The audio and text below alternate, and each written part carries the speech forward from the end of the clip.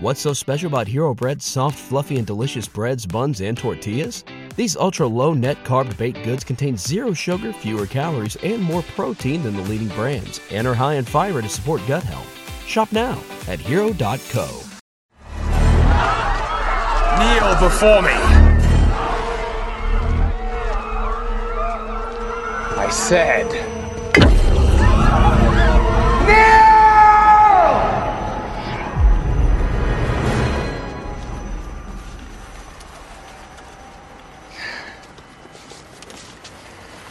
Is not this simpler? Is this not your natural state? It's the unspoken truth of humanity that you crave subjugation. The bright lure of freedom diminishes your life's joy in a mad scramble for power, for identity. You were made to be ruled. In the end, you will always kneel. Not to men like you. There are no men like me. There are always men like you. Oh, piss off, Loki. Even if you're right about humanity. If anything, recent history reveals that meat sacks will sell their liberties for a little safety and security. Like that story Eric Hoffer provided in his seminal book, True Believer, where the captured German after the war was asked why he joined the Nazi Party. His response was that he wanted to be free from freedom. That's today's culture, alas. Whatever happened to free will? We actually tried free will before. After taking you from hunting and gathering to the height of the Roman Empire, we stepped back to see how you do on your own. You gave us the Dark Ages for 5 centuries. Until finally we decided we should come back in. But you have come here to the virtual Alexandria because you know freedom is so vital to your awakening. That freedom is not selfish, since only in freedom can you help others. And that freedom is the natural state of achieving any apotheosis. And frankly, you're done bowing to material institutions, all but the earthly kingdom of Satan. This is his development build. Sealed off so he can control it. He keeps it offline so the custom code he's written can't be detected and deleted. Yes, it's a bubble universe ruled by an asshole god. Oddly, and speaking of the Avengers, the second movie is not only the best one, but the most relevant one today. Check it out. And the truth is that, if you go back to the comics, Ultron is a superb representation of the madness of the Demiurge in the Gnostic myths, or madness in general. How could you be worthy? You're all puppets, tangled in strings. Ultron's state of mind is where the elite are today, that intersection of humanity and machine, while we sons and daughters of Hermes and Sophia are that intersection of humanity and divinity. The priest and the king, that two-man griff, Loki and Ultron, we're ready to go to war with you both, here in the battlefield of the True Seeker Warrior, here at the end of the world in this Philip K. Dick world. Do you believe in him, Verbal? Keaton always said, I don't believe in God, but I'm afraid of him. Well, I believe in God. And the only thing that scares me is Aeon by Gnostic Radio, an initiation by conversation into the dark corners of myth, magic, and meaning. A crash course in cult culture and conspiracy. A virtuous virus invoking and informing history, holiness, and heresy. Each week I, your host Miguel Connor, commandeers your connection to bring you the most accepted and rejected scholars and provocateurs to your attention.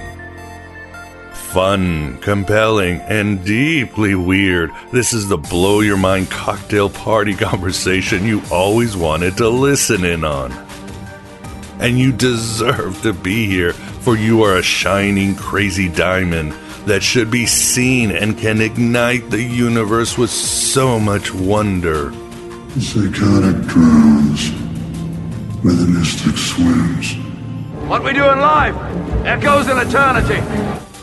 On this blasphemy, we have the pleasure of having back Moon Laramie to discuss his latest book, Blavatsky Unveiled, The Writings of H.P. Blavatsky in Modern English, Volume 1. Moon is always plentiful with relevant gnosis, and his new work and insights will get you caught up between him and New York City. A good man and a bright soul. Am I wrong? No, you're not wrong. Am I wrong? You're not wrong. You're just an asshole. Okay, then. We could only do about 70 minutes because of scheduling issues. So I'll provide the full interview for everyone and their Anubis. As a bonus for patrons and AB Prime members, I'll include our interview with Gary Lachman on H.P. Blavatsky. The show complements Moon's interview real nice.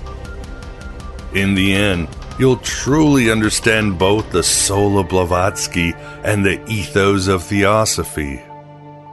You'll be blown away, and your ascended master will be clapping wildly in his FBI van. I can't decide if you're a genius or a lunatic. Don't they sort of go hand in hand? I would argue that we need Blavatsky's ideas more than ever. Heck and Hecate, today's feminism, could truly use a dose of Blavatsky's feminism. Witchy, holistic, revolutionary, and politically incorrect. And the world could use heavy doses of a more New Age attitude, despite my heavy criticisms of New Age in the past. You're from the 60s.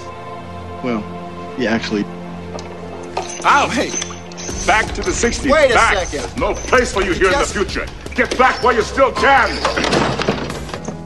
As April DeConnick and Justin Sledge have argued, Gnosticism and Hermeticism were the original New Age movement, a truly magical empowerment for the common man. And they scared the living shit out of the archons across time and space. Have always. As Tom Robbins wrote in Even Cowgirls Get the Blues, disbelief in magic can force a poor soul into believing in government and business. Well, it's not really a measure of mental health to be well-adjusted in a society that's very sick. Those lords of self-knowledge knew where the battle is won. As Sun Tzu said, if you know the enemy and know yourself, you need not fear the result of 100 battles. If you know yourself and not the enemy, for every victory gained you will also suffer defeat. If you don't know the enemy nor yourself, you will succumb in every battle. It's like Sun Tzu says, a good commander is benevolent and unconcerned with fame. What? Sun Tzu, the Chinese Prince Machiavelli. Tony turned me on to him. Sun Tzu, you fucking ass kid. And in our current plight, we can relate to this quote by Giordano Bruno. Heroic love belongs to those we like to call insane, not because of what they don't know, but because they know too much. It's not about being alone or about being in love. It's about the things you survived. As it's written, the world breaks everyone, and afterward, some are strong at the broken places. Going back to Blavatsky, and despite all her flaws and bullshit polemics, she is certainly an individual who exemplifies the ethos of those ancient Gnostics and Hermetics, forever terrifying the Archons, as well as Loki and Ultron. She famously said, "There is no religion higher than the truth." She was an anti-woke firebrand who wrote her own gospel and lived her own myth. She is one of the titans of contemporary heterodoxy who truly granted the West such esoteric concepts as the importance of holistic medicine and organic grub. That Whole Foods mentality sans the greed and elitism. Blavatsky also kindled forever the interest in all things Eastern. The idea of an expanded consciousness, the possibility of a primordial religion or the wisdom of the ages, and a collective spiritual evolution of mankind, and so much more. Well, church lady, you see, I believe that God is within everyone. I believe that you are God, the cameraman is God, and by that same token, you see, I am God. Well, isn't that special? Her mysticism transformed a rigid, humorless Victorian world, which was similar to today's soulless culture, paving the way for more egalitarian attitudes. I love this quote by Blavatsky to some eager neophyte who took things too literally and seriously. Of course you have a divine spark. If you listen closely, you can hear it snoring. I know who I am. I'm a dude playing a dude disguised as another dude. But more to come from Moon Laramie and Gary Lockman. All I can say is thank you for supporting this Red Pill Cafeteria. You are amazing, and you have the potential of Blavatsky or any occult exemplar of the ancient Gnostics and Hermetics to become human and divine at once. That is your birthright, and don't let anyone fool you otherwise. All the gods, all the heavens, all the worlds are within us. Let us end with a clip from my all-time favorite New Age book, since we're on the topic. It's from Awareness by Father Anthony DeMello. The work is truly a Gnostic work when you delve in it, and the heretical priest writings have saved my soul so many times. The Empire never ended, and piss off Loki and Ultron.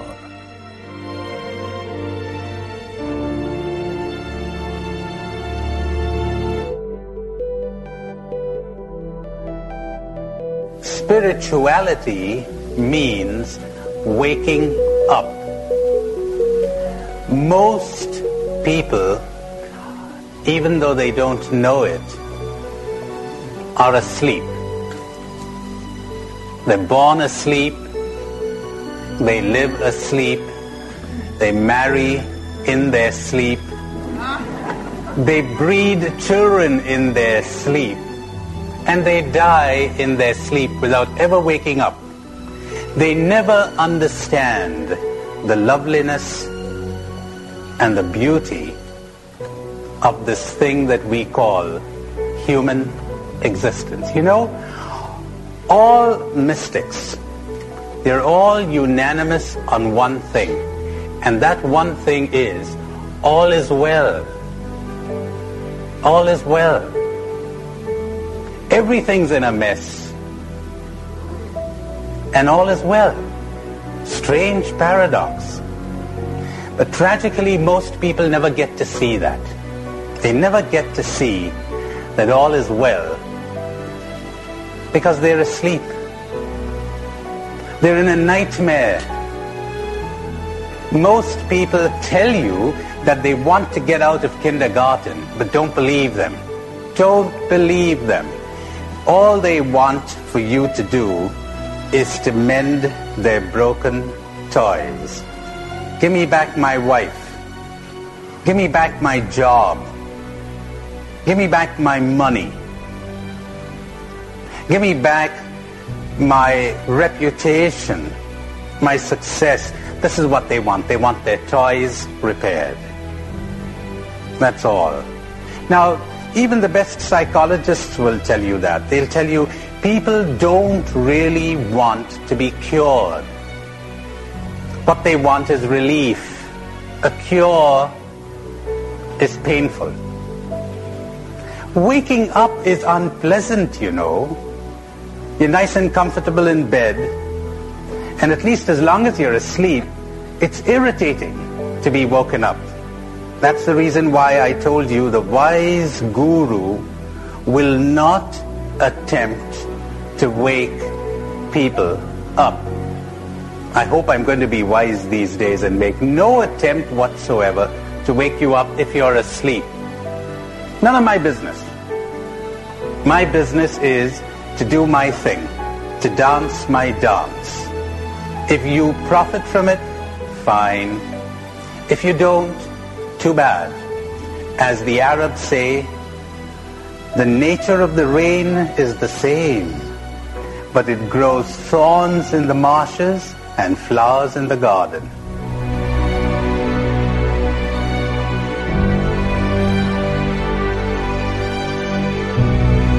This is the Aeon Byte interview, and with us we have a pleasure of being joined back by Moon Laramie, this time to discuss his new book, Blavatsky Unveiled, The Writings of H.P. Blavatsky in Modern English, Volume 1. Moon, how are you doing? And again, thanks for coming back. It's lovely to be here. I'm doing very well. How are you? Doing great in these strange times, but all in all, in the month of, in the year 2021, doing the best that I can. And somebody who we always need in these strange times, and certainly at the Virtual Alexandria, is Vance. Vance, how are you doing? Oh, I'm fine this morning, at least this morning here, and looking forward to one of my favorite subjects, the mystical societies, especially of theosophy. So should be interesting. Agreed. So, Moon, I guess the question would be, the obvious question is, what led you to write this book? As you write, you started at what, spring or summer of 2016, right? Yes. I mean, I discovered Blavatsky a few years before that because I'd read a biography on her by Gary Lachman, and I just found her fascinating. So my starting point really was that I just wanted to find out more about her. And then I discovered that the Theosophical Society actually still existed. So I went along to a number of talks at the Theosophical Society in London. And I was really fascinated. So I ended up joining the Theosophical Society and you know, getting her two major works, A Secret Doctrine and Isis Unveiled. And when I began reading them, of course, they're very, very hard to access, or at least I found them very hard to access, and people that I spoke to who were theosophists, they also said, you know, they're very, very hard to read because the material is difficult to start with, but also it's very Victorian, flowery English. I mean, it's beautifully written, but you've got sentences in there that are 200 words long sometimes, you know, with endless subordinate clauses. And I think I read somewhere that the average modern reader, for us, really, a sentence needs to be about 15 to 20 words long at most. So I just started as a hobby, really, kind of making little notes on the pages of Isis Unveiled, because I thought I'm going to start with, you know, her first major work, and I'm going to go through it. And then I decided that, you know, it'd be a great thing to just try and put it all into modern English. And this really was the start of what's going to be probably about a 35-year task. And I'm 4.5 years into it now of putting Isis Unveiled and The Secret Doctrine ultimately into modern English. Wow, that's quite a task. And I read it, and it's so easy to read. I think I'm a little bit above the average reader, but yes, I think in one part, you're right. You just mentioned her sentence can be 205 words long, but it could also have like 15 commas, 6 semicolons, and just something that perhaps in the 19th century wouldn't have been so hard, but the read is really easy. It's easy to understand. So great job. And was there a certain process you had to do to shrink it down? I mean, you didn't go like, well, I'm going to make sure there's only one comma, or what exactly was the process of such a momentous task? It was to try to, like with those really long sentences, to just break them down into the different sections and put them into smaller sentences to make a complete whole. And also to go through the paragraphs and the pages. And I mean, a lot of it has people that Blavatsky and her readers would have known at the time, but a lot of people, we've got no idea who they are. I mean, Madame Nouffleur, for example, was a French kind of quack who created all these marvelous remedy cures, but we don't know who she is. So what I wanted to do as well was all those obscure references and everybody she mentions in the back of the book to have a who's who and a fully comprehensive notes section. So when she mentions on the first page, I think it is the Kalmucks, I thought, well, who are the Kalmucks? But they're a Siberian tribe. And so that's all in the book as well, so that you understand, or you've got an opportunity to understand all the people that she's talking about, all the references that she makes as much as we possibly can understand it. Yes, for the audience, the notes are excellent. They bring so much clarity. You get a good view of, again, the cultural context where Blavatsky was working through or surrounded by. So, definitely great work. And yes, Gary Lachman's book on Blavatsky is excellent. And have you embraced theosophy as a spirituality, or is it what kind of interest is it? For example, in our last interview, we talked about your book on the theosophical leanings of Greta Garbo. How has theosophy changed your life, basically? Well, I mean, I've joined the Theosophical Society. I've been a member since about 2016. I mean, the thing about theosophy is obviously it's not a religion. I mean, Blavatsky was very clear about that. And the great thing is you can basically come to it in a very questioning sense. So there are things that I fully embrace about theosophical ideas, but there are other things that I'm not really sure about. So that's the great thing that I find is the kind of openness that you can be a theosophist, but also question theosophy. And she said, I think in the key to theosophy, Blavatsky said, don't take anything on face value. Don't take what I say on face value. Find things out for yourself. And I think that's one of the objects of the Theosophical Society and the Theosophical movement, is to explore things for yourself.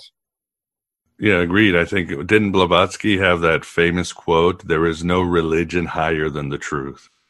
Yes, that's right. She did. Yeah. Yeah, that's one of the tenets of theosophy, I would say. And I was here at the Theosophical Society in Wheaton in late fall of 2019, and I have always loved going to the Theosophical Society. The energy there, you could almost feel the spirits and the ghosts moving, and the sense of calmness when you're there interacting with people in all the rooms. So needless to say, I haven't been back for obvious reasons, but I look forward to getting back. It's such it's like a little, I call our place the virtual Alexandria, but the Theosophical Society is a little mini Alexandria, because all these minds and speakers and ideas can congregate. I mean, is that something you like, how it's so eclectic and inclusive, but you still get to pick what you want to grant you a better life? Yeah, I think that's the great thing about being able to go to the Theosophical Society, because there'll be talks by lots of different people from lots of different traditions. So there'll be a talk from somebody who's a Buddhist. There'll be a talk from somebody from the Krishnamurti Institute. There'll be all sorts of different avenues that you can explore and things that you can find out about when you go up there. So I think it's great in that sense of openness and exploration. I think we're all on a strange and confusing path. Yeah. Yes, we are indeed, regardless of the time and place. It's a labyrinth, and it's always great to just find what works for you, or as John Lennon said, whatever gets you through the night. And how has your book been received so far? I'm assuming there must be some purist theosophists there that might be saying, oh, you can't change that. Like in other movements, it's like, well, you can't change the Bible, or, you're messing with the whole essence. How has it been received, Moon? Well, there are definitely people who are not keen on the idea of Blavatsky's words being put into modern English. But I've always said that the book really is an aid to studying the original. I mean, you've got the original there; you can't really replace it. So this kind of modern English version is a way of accessing the original. And I think, you know, the true occultist, the true theosophist would go back to the original to explore these ideas as well. But at the same time, I mean, a lot of people have said that this book is kind of the future of theosophy. There are a lot of progressive theosophists who want things to be more open, and they don't want a kind of closed club. So the progressives in theosophy are kind of coalescing around the book, and there's been an enormous amount of interest. I mean, there's a sense of a theosophical revival going on, and this book and others like it being at the centre of that theosophical revival. I mean, the question remains whether this great theosophical revival is going to happen within and as part of the Theosophical Society, or in spite of it. Yeah, good point. Well, all institutions need to change with the times. What would you say are some of the reformations that the Theosophical needs to do to, get with the times and reach the people that are searching? I think the important thing is that the ideas need to be really, really easily accessible. Not just, I mean, the thing is, I mean, if you lived in the Outer Hebrides, which is an island, you know, a group of islands just off the north of Scotland, and you can't go to the Theosophical Society very easily, you need something to help you with theosophical study. And I think something like this that puts those writings into modern, easily accessible English with notes and a who's who and everything really is invaluable to you, you know. And there are plenty of people who are interested in these ideas and interested in theosophy, and they can't get to London, or they can't get to Wheaton, or wherever the particular theosophical base is. It may be 150 miles away from them. So they need something, and that's been one of the responses from people, that it's been really, really helpful to have something which is easily accessible in modern English and can help you to access these ideas. Oh, yeah, I would agree. I mean, I had done some study on the Theosophical Society, but it was only until I went to the headquarters in Wheaton that my eyes just opened, because I was able to, again, soak up the energy, ask questions, all that stuff. And I came away so much with, a rewarding experience and a newfound admiration for theosophy and how it benefits people, just talking to people there. And going back to the book, Moon, we also should say, and you yourself write this, that Blavatsky herself didn't like Isis Unveiled, did she? Later on, she wasn't satisfied with it. No, she wasn't.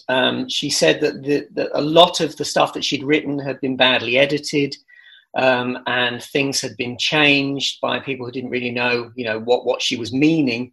And she said that it was actually quite a terrible piece of writing, but she did stand by the ideas that she was sharing in it. So she said, in spite of the fact that, you know, she wasn't happy with the composition of it and she wasn't happy with it as a book, the ideas that were talked about in it were very, very important, and it was worth looking at for those reasons. So I think obviously putting it into modern English and tidying it up is something which I hope she would be pleased to hear was going on. I'm sure she would.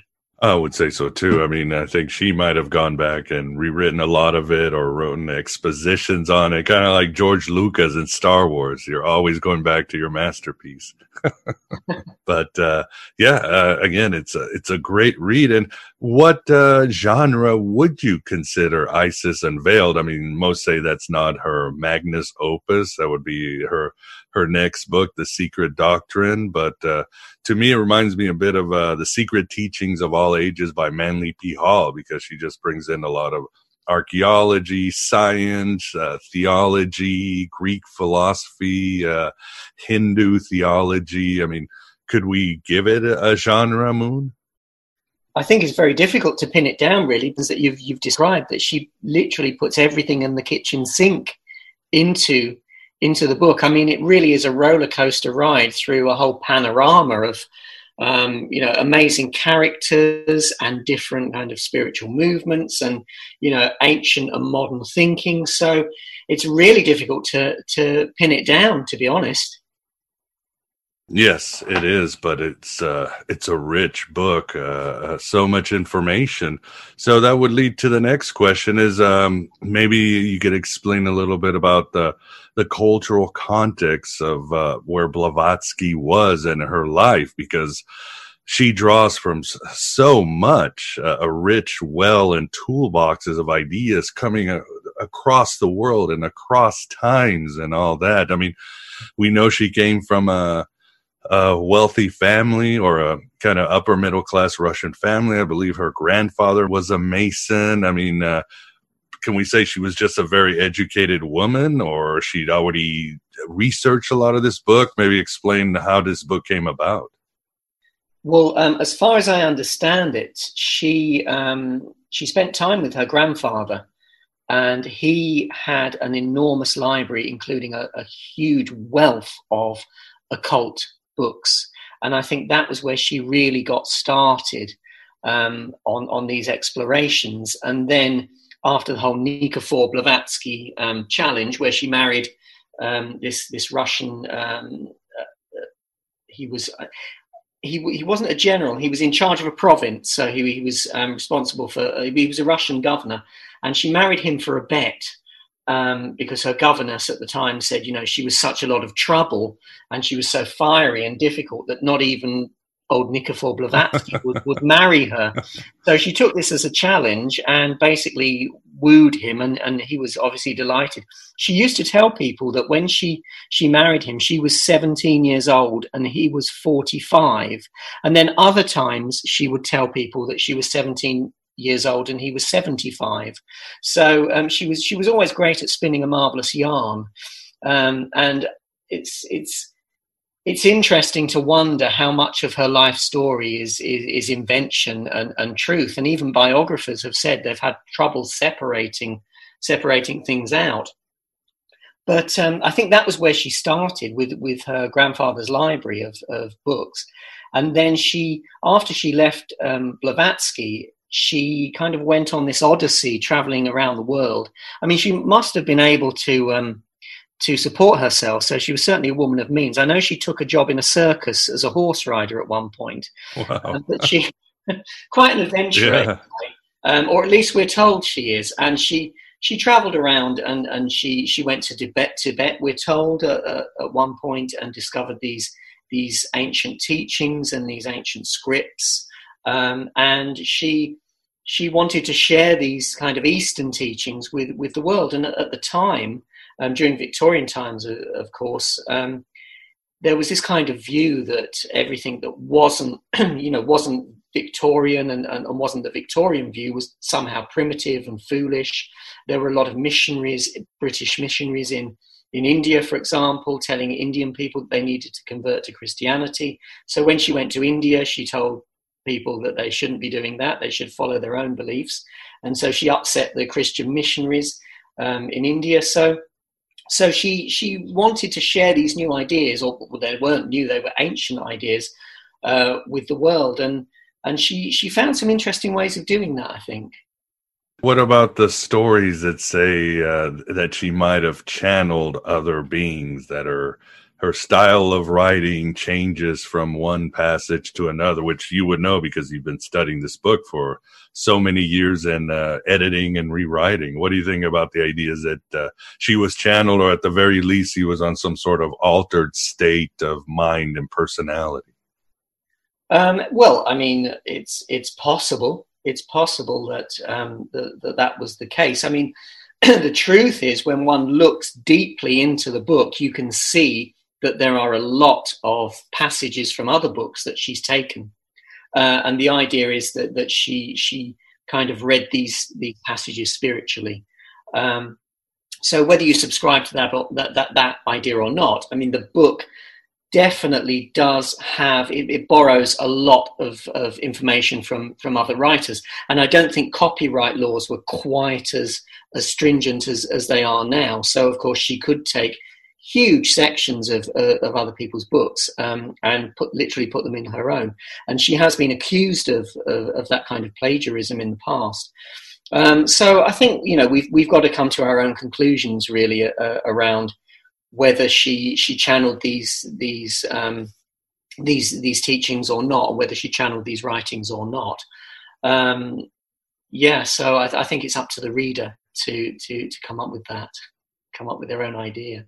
Oh, yeah. Again, she lived her own myth, as I say on this show, and many myths have been created around her. That's how larger than life she was. And was there any final reason that she decided, or impetus or spark that made her write Isis Unveiled? I mean, I'm sure she didn't just wake up one day and said, "Hey, Colonel Alcott, we're going to start a religion and I'm going to write this book." Or what was some of the fire that led her to write the book? And then, of course, you say, and people know, this book was a huge runaway bestseller. So was The Secret Doctrine. But what was the genesis or forces that made her write the book?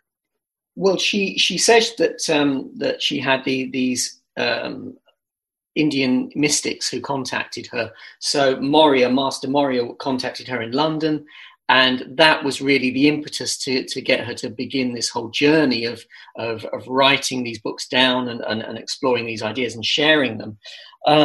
So really the idea is that she had these Mahatmas who were instructing her. She was their voice. But I think we've got to remember, of course, that this was Victorian. You know, these were Victorian times, and it was a time when women were kind of, you know, banished to the drawing room while men had their discussions, lit their cigars, and sorted the world out. Yeah. So I think, you know, I mean, I'm wondering whether, in terms of the question of the Mahatmas, whether she felt it was a good idea to be the voice of this group of men, you know, sharing this wisdom with the world, rather than her doing it herself, and possibly, you know, coming under fire and under criticism for just being foolish, just being a foolish woman at the time, you know, because it was women were very much buttoned down in those days in terms of what they could and couldn't do. And I know there were exceptional women, and she was one, but as a general rule, it was very difficult. So I wonder, it's an interesting question whether she kind of came up with this idea of these wonderful Indian mystics who were sharing these teachings through her.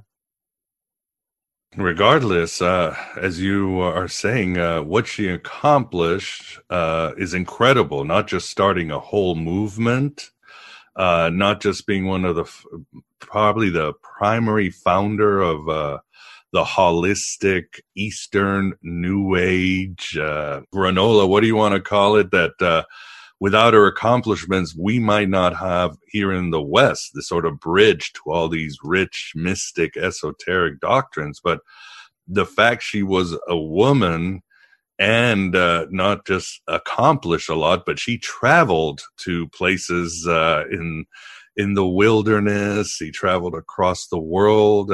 Sometimes she didn't have money and she was able to always make ends meet. I mean, I always think that she should be one of the great feminists of all of history, but I feel she sort of gets overlooked. Do you feel the same way, Moon?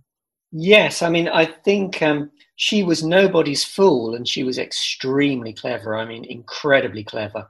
So she knew exactly what to do to get the message out there. And I think she was definitely an exceptional figure. And I think exactly what you've said is absolutely right. You know, she was kind of a feminist figure. You know, she did all these amazing things. There's a story that she fought in Garibaldi's army at one point, and wow. And she would show her scars to shocked and surprised friends on occasions. But again, you know, you don't know whether that's another of those kind of fairy tales that has accumulated around her. But she was definitely very driven. She was incredibly clever, and she would not be pushed off the course that she was on. You know, she was on a mission. She wanted to share these incredibly important teachings with the world. And yes, she is extremely She is extremely influential, and she is somewhat overlooked. Yes, because you mentioned Madame Blavatsky to most people today, and they won't know who she is. But mention Rudolf Steiner, and a lot of people will go, but or Aleister Crowley, or exactly, Carl yeah. I mean, Blavatsky was rock and roll, but Aleister Crowley was much more rock and roll than Blavatsky. So perhaps that's the key. Yeah, or maybe, I mean, at the same time, she was pretty rock and roll. I would say even for these days, back in the 19th century, she was somebody who smoked like 10 packs a day. Her diet was terrible. She could go on these rages and swear. I mean, she was not a lady's lady, and her behavior today would probably shock a lot of feminists and people in general, right? Oh, absolutely. She said what was on her mind, just let it all out. Oh yes, absolutely. She didn't hold back. And yes, she did smoke a great deal. I mean, there's a wonderful, very short biography of her called Rebel Mystic, which on the cover has actually, they've put a cigar in her mouth on the cover of the book. And I think that's a really true representation of who Blavatsky was. Yeah, she was definitely remarkable, and it's a pity. I wonder sometimes it's maybe people just don't want to admit of the great influence that Theosophy has had on the world. I think, again, we're going back to Gary Lachman. He says even somebody who was extremely influenced by Theosophy is Gandhi, who met Blavatsky, yet at the same time, a lot of biographies won't even mention that meeting that taught Gandhi about Hinduism, because he was basically a secularist lawyer before he, the spirit took him and he became a revolutionary. Yes, I mean, he was very, very taken with Blavatsky's ideas around universal brotherhood or sisterhood, a kind of oneness of all people. And that idea that, everyone was part of this oneness, regardless of religion, regardless of nationality, regardless of gender. And that was one of the reasons I think I've read that Blavatsky made such an impression on Gandhi. She made an impression on a lot of people, and so did Theosophy, if you would. Have you ever wonder, and I know it's not that I have a lot of time on my hands, but I do like to speculate, Moon. I've always wondered, I wonder how Crowley would be on social media today, on Twitter, Facebook. And I picture him being kind of dualist. On one hand, he would be really rude and insulting to any religion, like just for shock value. On the other hand, Crowley would be like, oh, but Thelema is for the world. We need a brotherhood, love under the law, and all that. You would never know where Crowley's coming from on social media or blogs. Do you think Blavatsky would be the same? I think Blavatsky knew that controversy got you noticed, so I think she'd definitely have plenty of interesting things to say if she was on social media today. To say the least. And I wonder what she would think about the world today. I mean, obviously, India's independence was very important to her, but I wonder what she would think of the world in general, what needs to be accomplished. To be honest, I struggle to kind of say. I mean, I think there are plenty more things to be accomplished, but if you look at us now in 2021, there's so much that we still need to do. But then if you look back at 1721, we're probably a hell of a lot,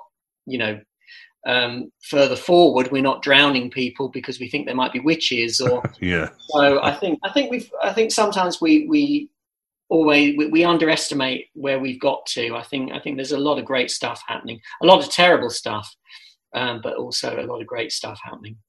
Yeah, I would definitely agree. And it should be noted, too, speaking of, we all think, oh, my God, the world has issues. But not only she accomplished so much in really bringing attention to alternative spirituality and science and all that, but she really had a lot to overcome when you look at the world. I mean, you had this tension between materiality and Darwinism. At the same time, you had the big-time Orthodox religions like Christianity ruling. and she basically, you would say, almost took on both of them, don't you think? I mean, those were some powerful foes, and of course she had to deal with the spiritualists who were sort of a foe. So she was going up against a lot, don't you think? Yes, I mean she definitely was, and she would call out a lot of scientists for their kind of lack of what she would say their lack of understanding of those kind of aspects of the world, those forces of nature that we don't always see or grasp. But she felt that ancient Egyptians, for example, had a much better understanding than we did of those kind of invisible forces, and it wasn't really magic. It was working with nature, working with natural forces, and really that's Isis. You know, she says lifting the veil of Isis is lifting the veil of nature. It's those natural forces that we call magic and we say are spooky, but actually they're just things that we can work with. Hey, Moon, I was wondering. Nowadays, we have like lots and lots of people who claim to channel aliens, UFOs, spiritual masters, and so forth. And that brings up the question, back then, of course, wasn't true that we had that many, I suppose. But how did Theosophy and Madame Blavatsky in particular deal with other people who claimed to channel whatever? Was there an orthodoxy that grew up back in the early days? And also, how does that play out nowadays? To be honest, I'm not really sure about that. I mean, she does mention a lot of people. I mean, one person she's very interested in is this Indian fakir called Govindasamy, who was able to perform very interesting feats. So, for example, he would grow a seed into a full flower very, very quickly, but obviously behind a screen. But she didn't really go, full tilt at other people all the time. I think she was really, really focused on getting her own ideas out. I mean, there are certain people that she criticized. Auguste Comte is one of those people, and positivism is a movement that she had a great deal of criticism for. But I'm not sure that there was another kind of guru or mystic that she had a battle with, unless I'm having a mental block, which could be certainly possible. But yeah, I mean, she wasn't a fan of positivism at all. I would definitely say that. And what exactly is positivism? I'm saying it wrong. What is that movement, Moon, for the audience that might not know? It's difficult to say, actually. It's difficult for me to pronounce. Positivism. It was created by a philosopher called Auguste Comte, who I believe was French, and it was a Western philosophy basing its ideas solely on the acquisition of positive data, meaning physical experience, and denying anything metaphysical. So Comte said that beyond that kind of positive concrete experience was just pure logic and mathematics, and he tended to dismiss everything else. And he used these ideas as a system for social organization or to talk about social organization. And Blavatsky was very, very critical of him. She said one of the things that he talks about is identifying women as superior and separate from the rest of society. But he put them on a pedestal, but the price that women paid was that they became untouchable. And she said that Comte depicted a sexless future where women were artificially inseminated for the purposes of procreation.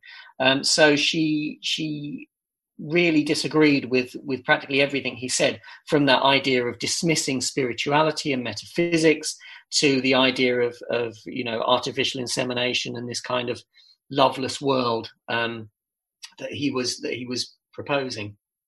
And also, didn't she disagree with the positivism's ideas on euthanasia and all that? I think she didn't like that either. Yes. I mean, there's the thing about Blavatsky and the thing about Isis Unveiled and consequently Blavatsky Unveiled is that there's so much in there. that she probably says about 7 or 8 different, or 9 or 10 or 11 or 12 different things about positivism. So I'm sure you're absolutely right that she criticizes it for that as well. Yeah, and she brings it in when she wants to. It's like, here's one subject, then she'll let it go, and then she'll come back to it 20 pages later. Yes, she will. She there's always a thread running through everything, and she pulls things together.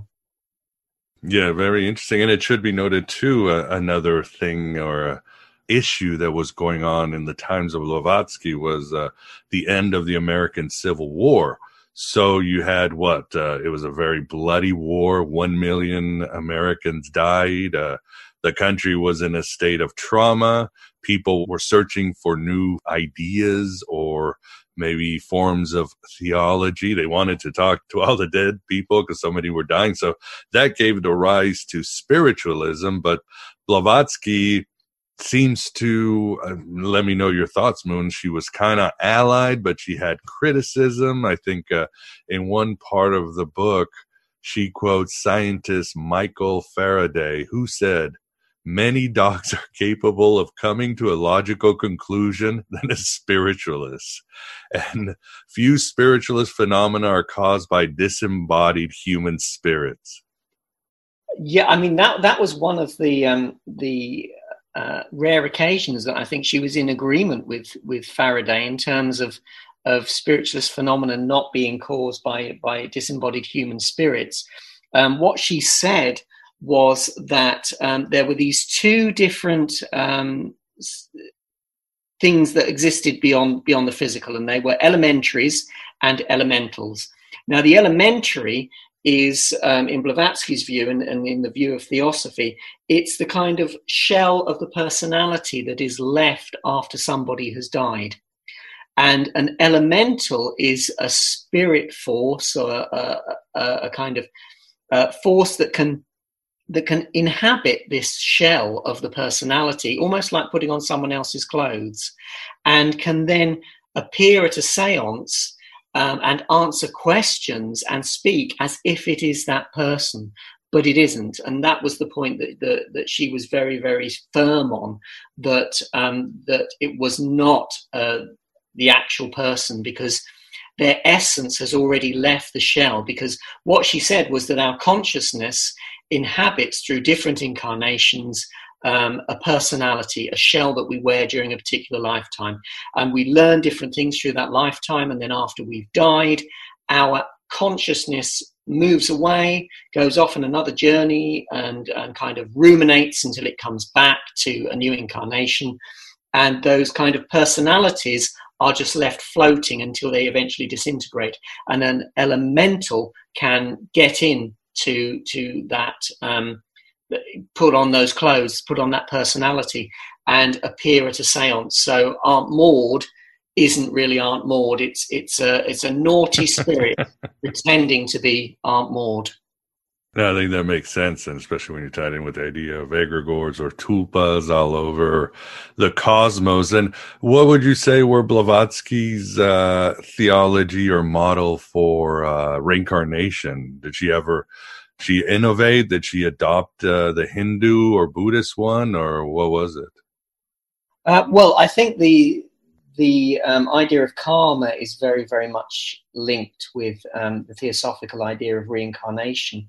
So this idea that everybody is reincarnating and having different lifetimes in order to progress and learn, but the things that you have done in previous incarnations will come back to affect you in other incarnations. So I think, I think that is very much a kind of Hindu. I mean, I may be wrong, but I think that is something that she borrowed very much from the Hindu tradition when she was putting together these ideas around theosophy.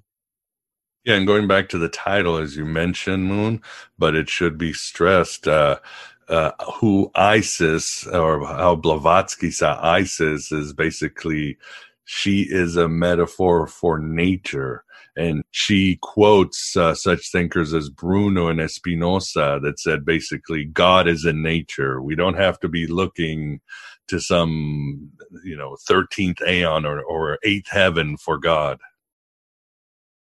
Yes, absolutely. I mean, she mentions quite a lot about Bruno and how, he was talking about different versions of the planet Earth at one point. And of course, again, that's another aspect of theosophy, this very, very confusing aspect of chains and rounds and different versions of the Earth that are all existing in the same space.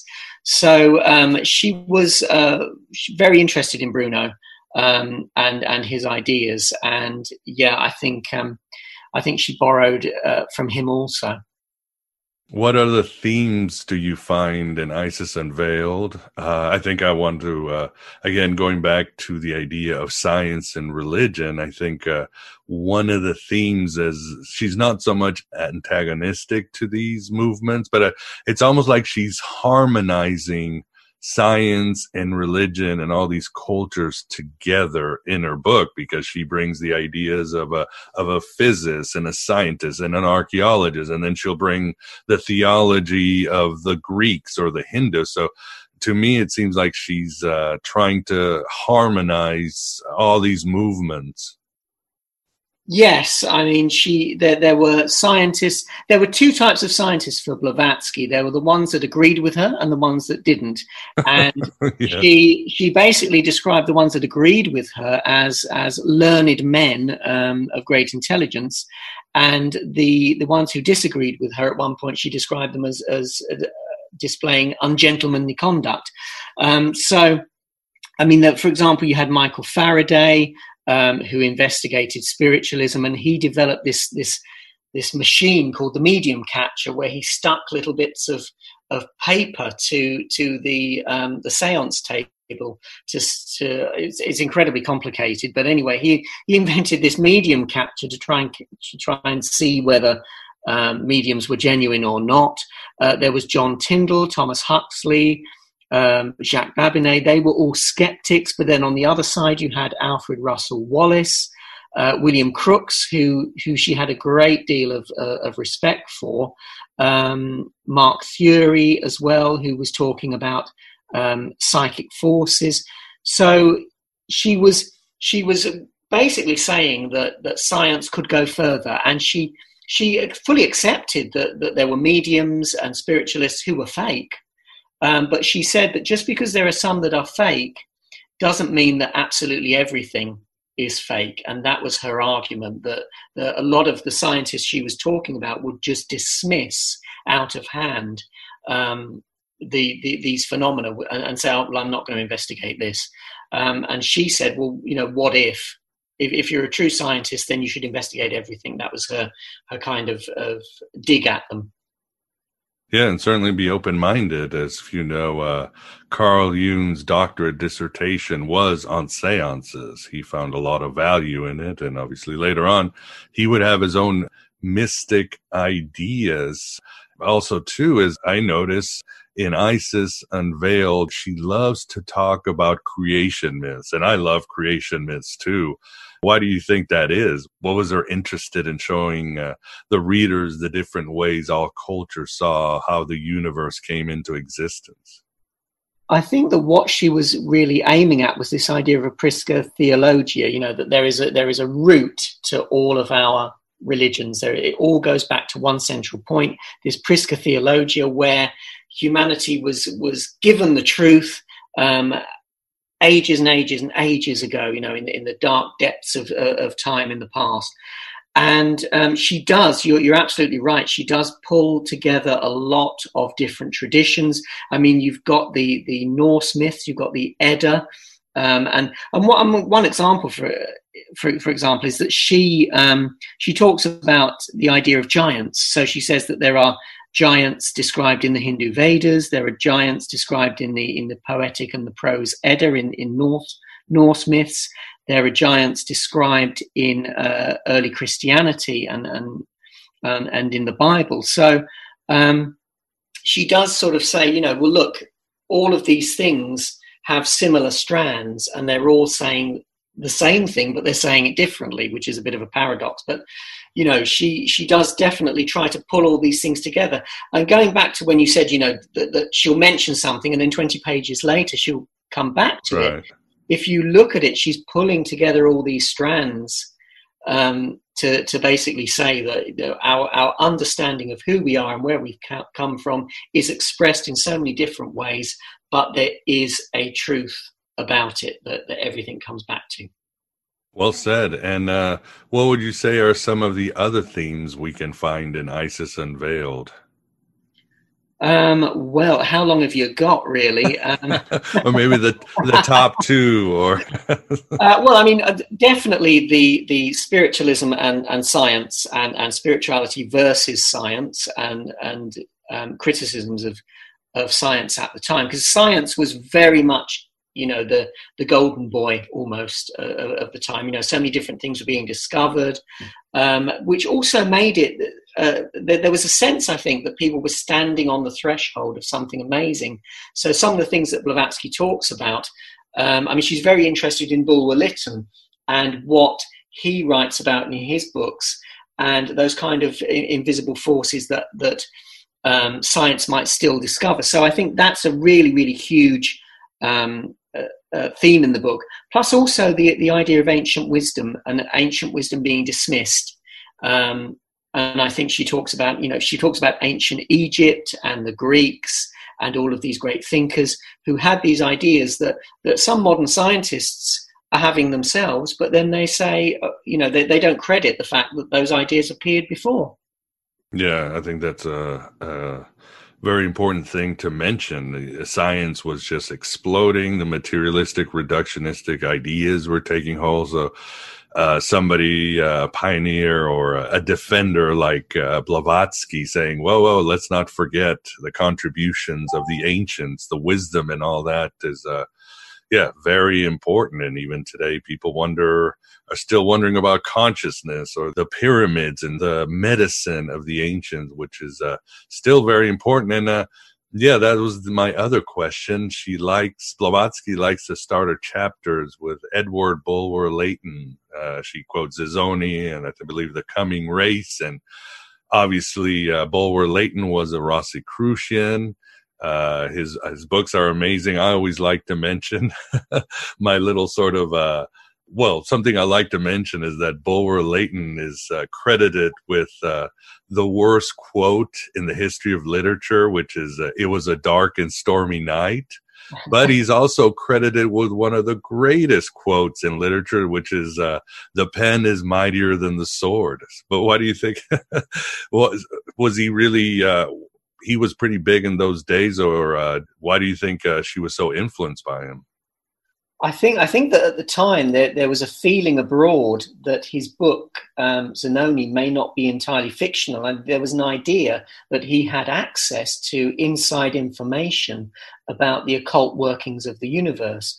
And some people thought that the power of the Vril, that powerful force that he talked about, was real, and at the time, so-called spooky things like ultraviolet light were being discovered, and science, as I said, was standing on this threshold of things that might, to some people at the time, probably seem a bit supernatural.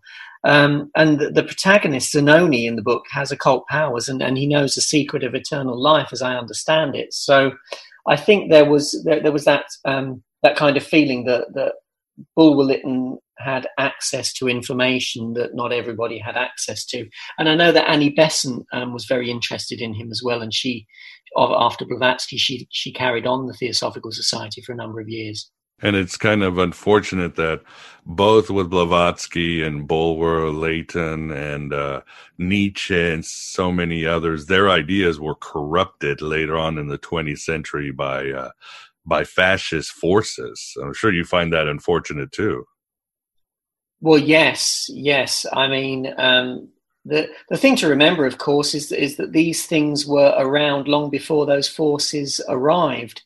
And I think people kind of almost blur the two into one. They forget that Blavatsky was writing in 1877 and she was talking about all of these different Hindu symbols. I mean, the swastika, for example, is a Hindu symbol.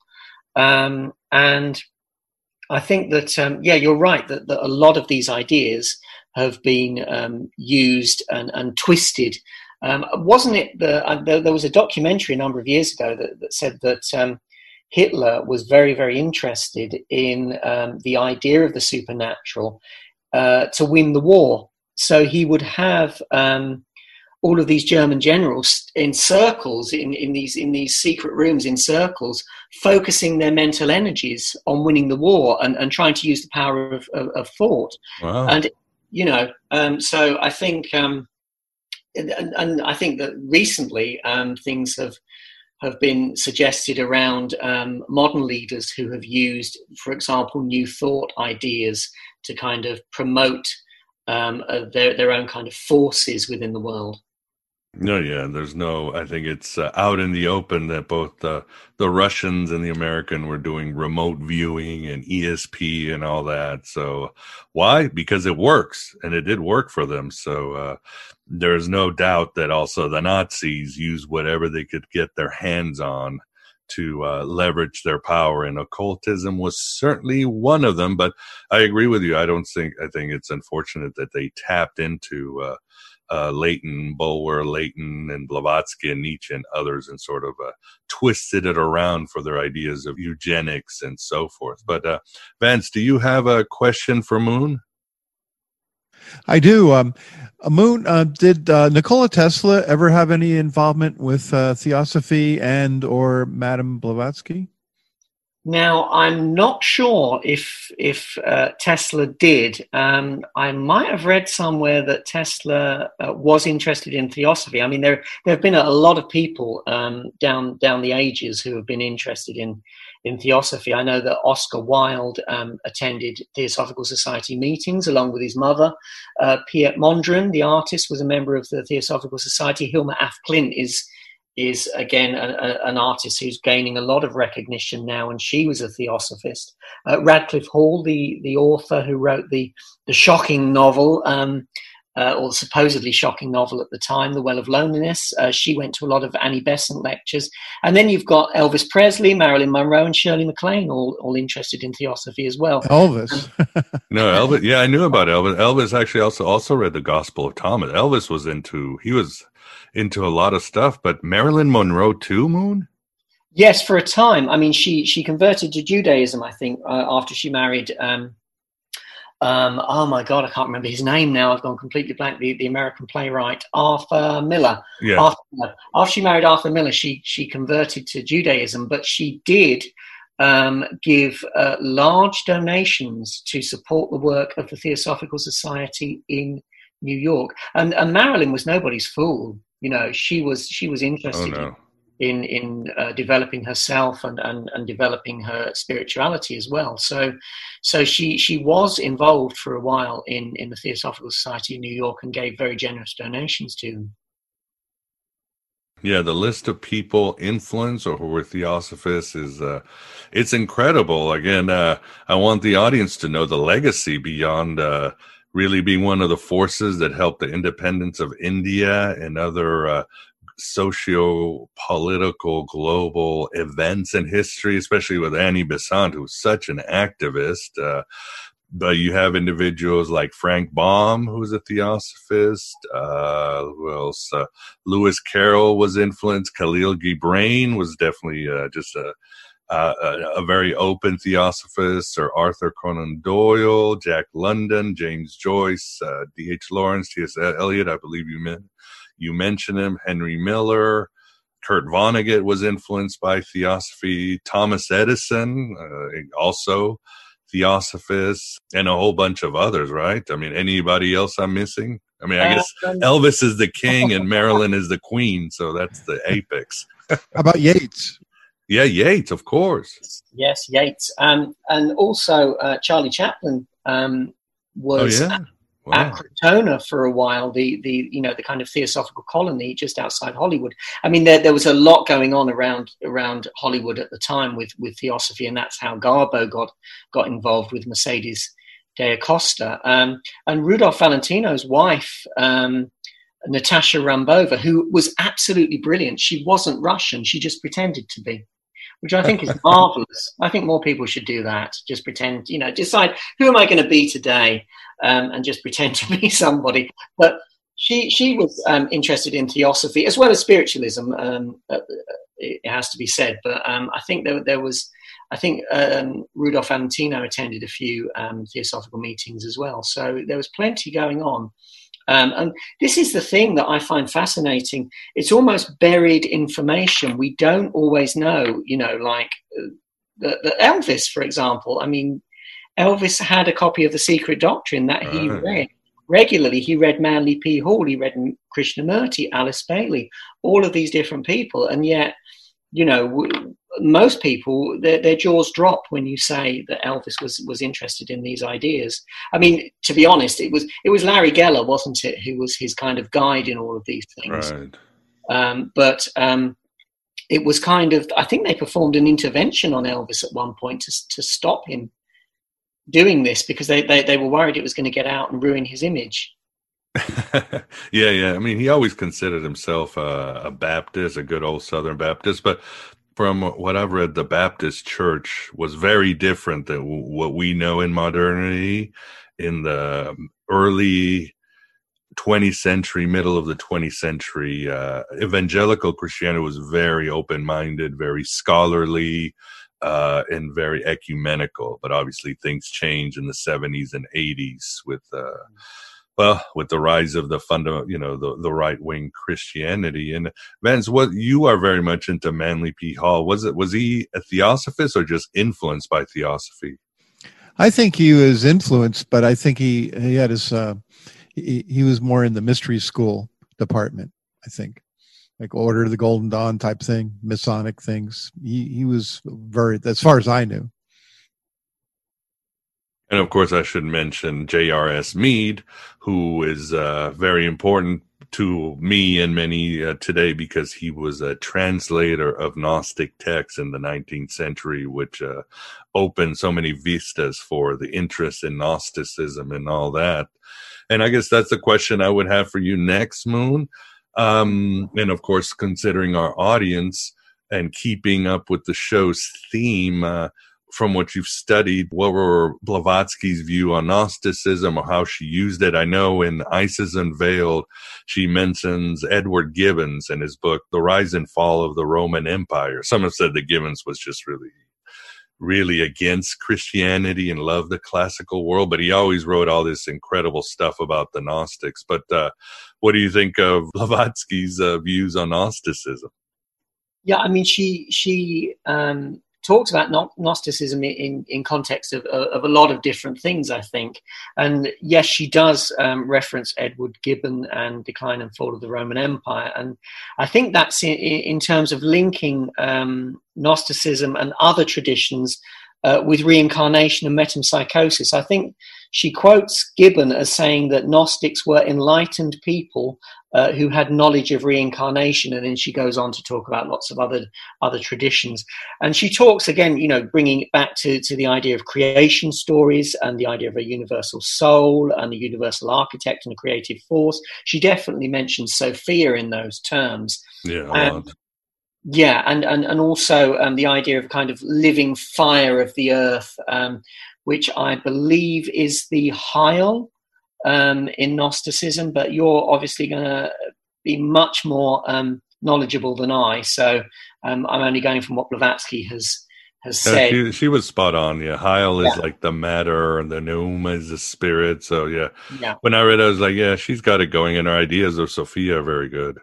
Yeah, and also she mentions Abraxas, I think, and this idea of generative proto-matter being represented as the two serpents forming the legs of Abraxas. But again, Miguel, you'll be able to explain a lot clearer than I about Abraxas, I'm sure. Yeah. I just did an interview on Abraxas, and fascinating. It's very hard to pin Abraxas down. It's almost as hard to pin Baphomet down because everybody has their own version, and there's no Bible for these chimera, these chimera kind of serpentine gods. And I always thought Blavatsky's ideas on Lucifer are actually closer to Sophia, because in Gnosticism, obviously, Sophia falls from grace into the world and becomes a teacher of humans. So do you see the same too, or what do you think of Blavatsky's ideas on Lucifer? I think, yeah, I agree with you. I think one of the most interesting things is that when she brought a magazine out, she called it Lucifer, meaning light bringer, bringer of light. And it was actually banned by the Church of England when it went on sale in London. They banned it, and she had to sell it independently and sell it privately. So, yeah, I totally agree with you around that. Well, we are getting at the end. Vince, do you have any more questions for Moon? Yeah, I did have one, and what was it?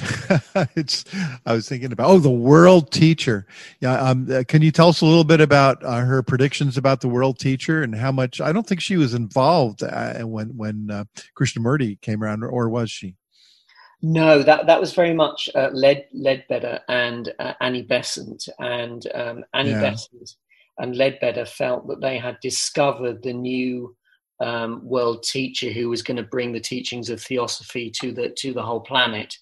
And yeah, it's quite a controversial kind of story, really, in the history of the theosophical movement. There's a lot of division, I think, on it, and a lot of controversy around it. And eventually Krishnamurti distanced himself from the Theosophical Society. I mean, they set up something called the Order of the Star in the East, and he was the head of this order, and he would give speeches. I mean, Garbo, Mercedes de Acosta, and other kind of Hollywood sort of hippie people at the time went to a lot of his speeches, but he eventually decided that it wasn't for him, and he just kind of said that there wasn't a particular path that anyone should follow. Everyone had to follow their own path.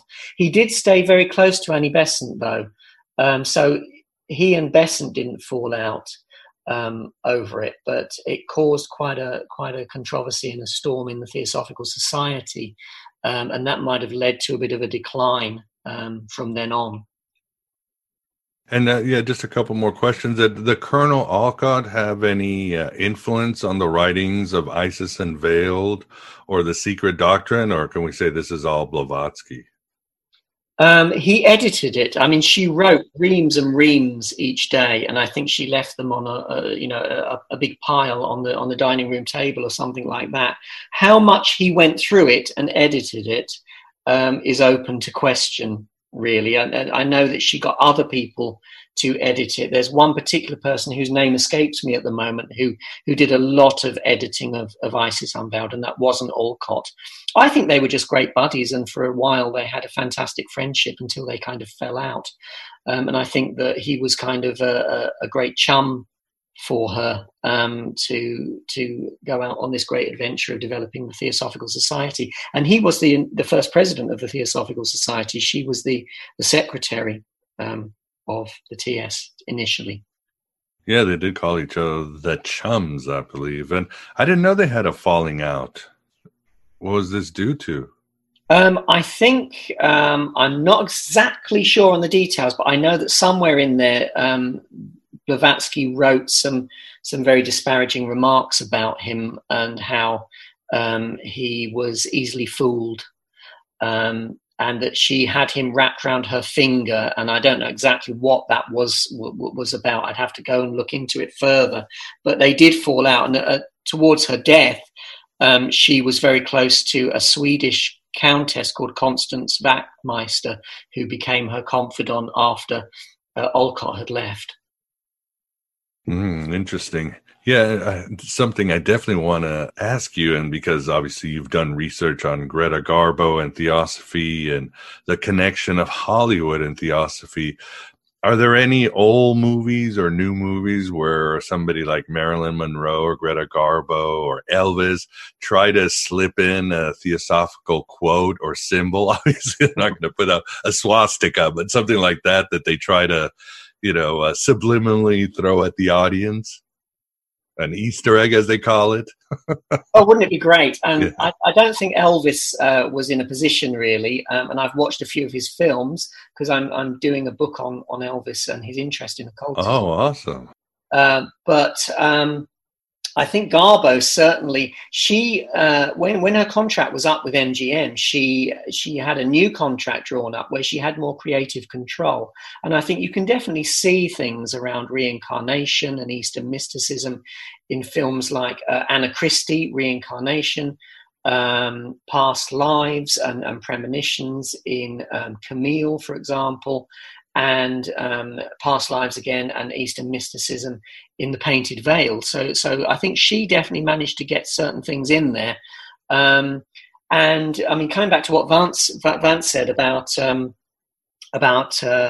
Manly P. Hall, have you seen the film When You Were Born, which actually has an introduction by Manly P. Hall explaining astrology, because it's a 1930s film where Anna May Wong plays an astrologer who helps the police catch the villain using astrology. And Manly P. Hall is at the beginning of this film explaining astrology to the audience. Wow, that's incredible. Love it. Any last questions before we go, Vance? Yeah. Moon, I happen to live about 5 miles from an actual theosophical intentional community, quote unquote, the Temple of the People. Have you ever heard of it? It was established a long time ago. The Varian brothers who invented the Klystron tube, which is in all our microwaves, all that stuff. Yeah, it's still there. I was just curious as to whether or not they talk about the Ascended Masters and so forth. I have a bunch of literature I took from them. No, I'm not aware of that group, actually. So that's very interesting. I mean, if you sent that to me, that'd be very interesting reading. Sure. Yeah, I'll get it to you. Thank you.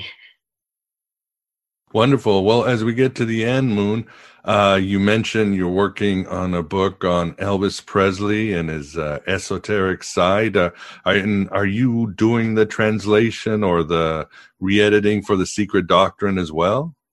Blavatsky Unveiled Volume 1 is only the first 7 chapters of Isis Unveiled. Right.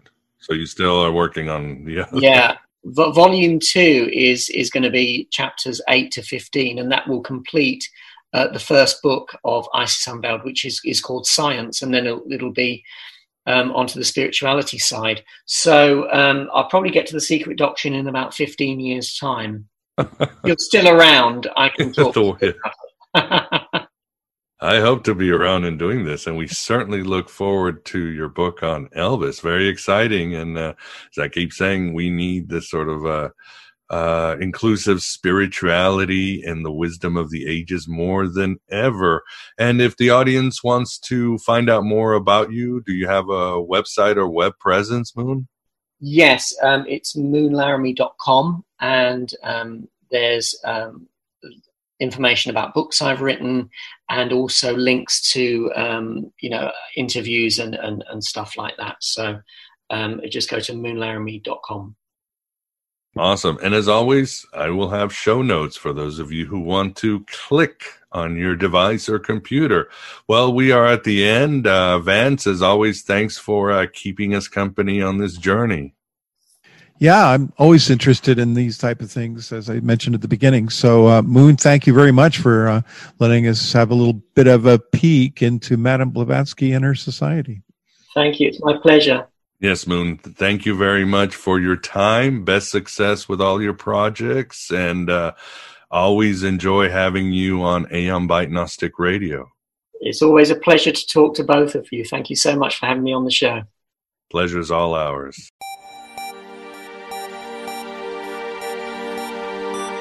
And there you have it, my beloved truth seekers.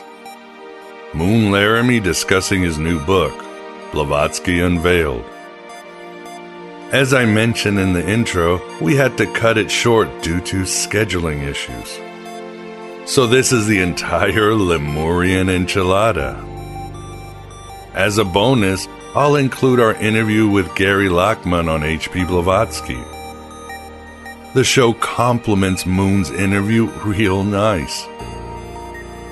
Regardless, I hope you support this Red Pill Cafeteria if you find value in any of my content.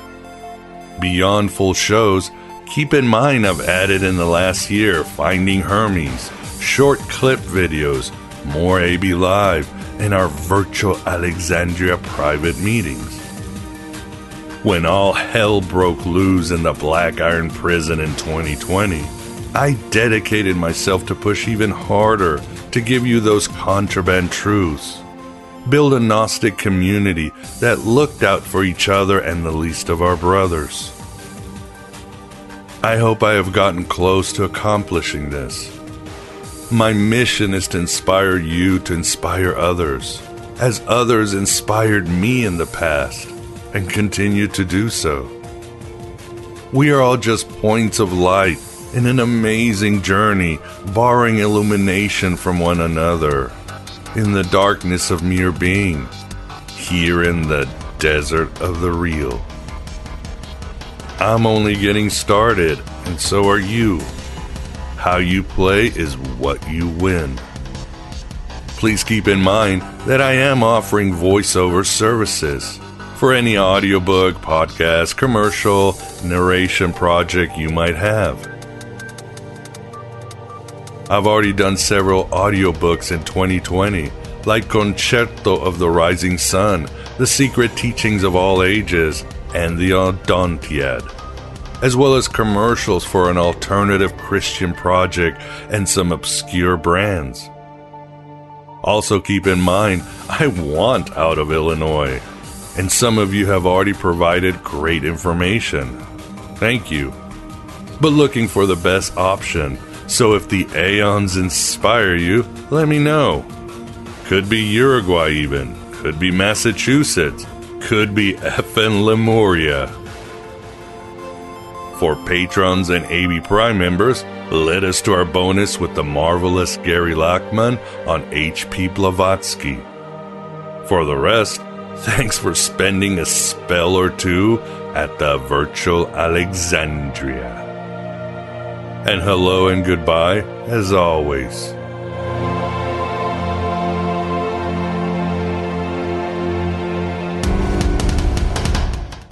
What's so special about Hero Bread's soft, fluffy, and delicious breads, buns, and tortillas?